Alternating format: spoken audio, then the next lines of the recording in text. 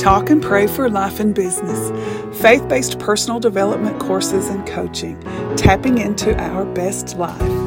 Hi, I'm Mary Lou Cassada for Talk and Pray, and it took me a while to settle into myself. Do you know the feeling? Capable, ambitious, but wanting more impact, more success, more satisfaction? Me too. I've been a mompreneur and now maturepreneur. How do you like that term? And I have a lifetime of experience, work, family, love, and loss that, combined with the truth of Scripture, have taught me valuable lessons. I have a passion to share that wisdom with women of faith who want more. Welcome to Talk and Pray for Life and Business.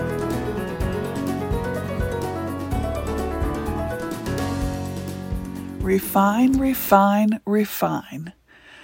I was at a networking event of a local business group this past week, and thankfully, I'd been given a heads up that I'd be doing an introduction of myself and my business. It's commonly known as your 30-second elevator speech. You know the one. It's the scintillating, charismatic, powerful spiel you lay on people when they ask you the paralyzing question, "So what is it that you do?" Or, "Tell me about yourself." Like, what do you want to know, man? Where do I start? Bugs Bunny took us back to Two Tiny Amoeba. I'll link it in the show notes. It's fascinating. But I don't think you want me to go back that far. I had a pastor friend who sometimes assured people, "I don't drink, I don't chew, I don't run with women who do." Probably a less intimidating answer for him than "I'm a pastor," at which people wander away, deer-in-the-headlights expressions, and you know they're interrogating themselves about the cuss words or drunken antics they might have talked about in his presence. So I get a little paranoid about my elevator speech. How much is too much? How much is too little? Will it be memorable? At what point will people zone out? I might be overthinking it just a little. I know what I do, but how do I talk about what I do? It's kind of like the relationship status option on Facebook. You want to say, "It's complicated," but you know people will make all kinds of assumptions with that answer. It was easier when I was in sales.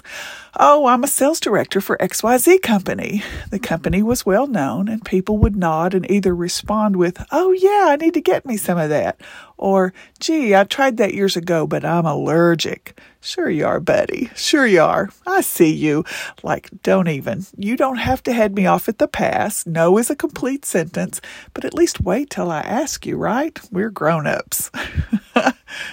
Well, this is a double whammy for me as a faith-based personal development coach and course and content creator. Not only do I need to communicate well, but some semblance of eloquence would be nice. Words are my thing, or they're supposed to be. So how will it look if I flub it up on a 30-second spot for something as basic as, "So what is it that you do?" So I worked on my blurb the evening before, refining, capturing phrases I like, refining again, and I finished refining it just minutes before the event began with hopes it would be good enough. We forget about the power of refinement, don't we? Why is it okay to get a do-over when you are 10 years old, but we don't give ourselves grace any time after that? Perhaps it's because we've been programmed to believe that you, quote, never get a second chance to make a first impression. I get it. I really do. Doing it right the first time is the best way to go. But there's something of a scarcity mentality in the proverb, something that rings transactional and not relational. I can't even count the times I've been favorably impressed with someone on first meeting and later found out they were not all they seemed to be. Or vice versa. Someone who seemed ho-hum on first acquaintance turned out to be a spectacular addition to my friends list and network. One of the warm-up questions for our spiel at the networking event was, "What is your favorite TV show?" Well, you've heard me reference Leroy Jethro Gibbs enough to know I love NCIS and Criminal Minds and CSI, all the crime procedurals. As I stream some of the old shows, I notice they don't get the right answers right away. It's a process of examination and elimination and confirmation. Refine, refine, refine. No one expects them to have instant success right out of the gate. Well, the mayor or director or chief inspector wants instant perfection, but we know he or she just represents the system and the man, so it's cool. They have to wait while our fearless detectives take time and bring in the additional evidence and draw out the drama until the big reveal. Isn't life and business the same way? None of us come out of the womb ready to take on the world, establish peace in the nations, cure poverty and hunger, and solve crime. Our process is growth, physical, mental, emotional, intellectual, and spiritual. Even Jesus had to grow. Luke 2:52 says, Jesus increased in wisdom and stature and in favor with God and man. Just like us, and on purpose, Hebrews tells us, so that he can empathize with our weaknesses. Hebrews 4:15.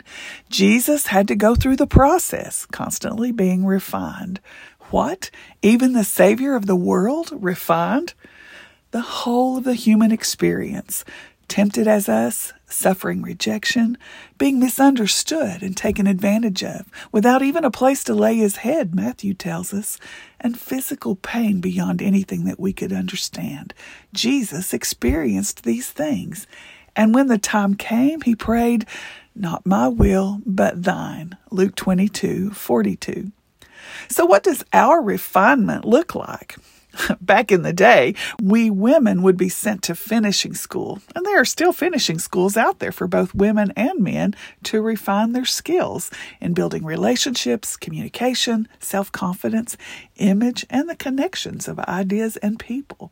Some research suggests that these soft skills, as opposed to the hard skills of science, technology, engineering, and mathematics, are more profitable in business. I remember telling my son the same thing when he complained he wasn't academic like his sister. "Sam," I said, "yes, you have to work harder than Emily to make good grades, but you have work ethic and people skills. These will take you just as far as academics." By God's grace, our refinement doesn't always include all the suffering Jesus endured. If we are wise, we learn from the experiences of others, and it's a much more comfortable way to learn than the school of hard knocks. But for some of us, the hard way is the only way. Failure is a great teacher. We often learn more from the trials than we do from the triumphs. And that perspective, instead of one step forward, 2 steps back, which is how we usually look at it, we treat each step backward as 2 steps forward because of the refinement it brings to us, gives us the endurance and better skill set to continue towards success. The psalmist wrote, "Test me, Lord, and try me. Examine my heart and my mind." Psalm 26:2. And the Lord said through Isaiah, "I will thoroughly purge away your dross and remove all your impurities." Isaiah 1:25b. Other scriptures refer to refinement with the analogy of purifying silver and gold. You gotta go into the fire. And Malachi 3:3 wrote, "He shall sit as a refiner and purifier of silver." The story goes that a lady visited a silversmith and watched him work. She watched him hold a piece of silver over the fire and let it heat up. He explained that in refining silver, you must hold the silver in the middle of the fire where the flames are hottest to burn away all the impurities. Thinking of that verse from Malachi, she asked the silversmith if it was true that he had to sit there in front of the fire and always watch the process. The silversmith answered that not only did he have to sit there holding the silver, but he had to keep his eyes on it the whole time it was tested in the fire. If the silver was left a moment too long in the flames, it would be destroyed. It has to stay in the fire long enough to serve the purpose, but not so long as it would be destroyed. The lady was silent for a moment, and then she asked the silversmith, "Well, how do you know when the silver's fully refined?" He smiled and answered, "Oh, that's easy. When I see my image in it." That's God's process as well. He refines us to make us more like Jesus. I'd like to think that God has difficulty telling me and Jesus apart because I look so much like him. That's the goal anyway. Paul articulated it this way, "And we all, who with unveiled faces reflect the Lord's glory, are being transformed into his image with ever-increasing glory," which comes from the Lord, who is the Spirit. 2 Corinthians 3:18. From glory to glory, the King James says, with ever-increasing glory. Refine, refine, refine. How are you being refined? Are you going through a season of hardship?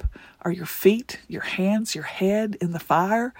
Be confident that the supreme silversmith, the Father who gave his only Son for our ultimate redemption and refinement, is with you, holding you through the smelting process, cleansing you of impurities that hinder you from becoming who he has created you to be.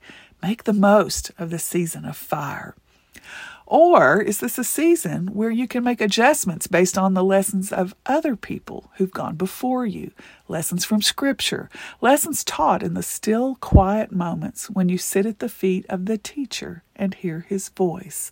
Listen well. He has so much to say, and if you hear him well, you'll be ready in or out of the fire to whisper, "Not my will, but thine." Here's what I know for sure. Refining has made me better today than I was yesterday. Growth, personal development, leaning into the identity God created for me, times of chaos and times of calm, he is with me, and I look more like him today than I did yesterday. That is true success. Refine, refine, refine. My refined elevator speech? You'll have to tell me if it needs a little something, something. Here goes. If you want to change your life, your business, your relationships, start with who. I'm Mary Lou Cassida with Talk and Pray for Life and Business. I'm a faith-based personal development coach and content creator. I help you take the goals, ideas, and dreams that are in your head or scribbled on scraps of paper or talked about in late-night conversations with God, yourself, and others, and bring those ideas and dreams and goals into the real world. It's a pretty good start to describing what I do.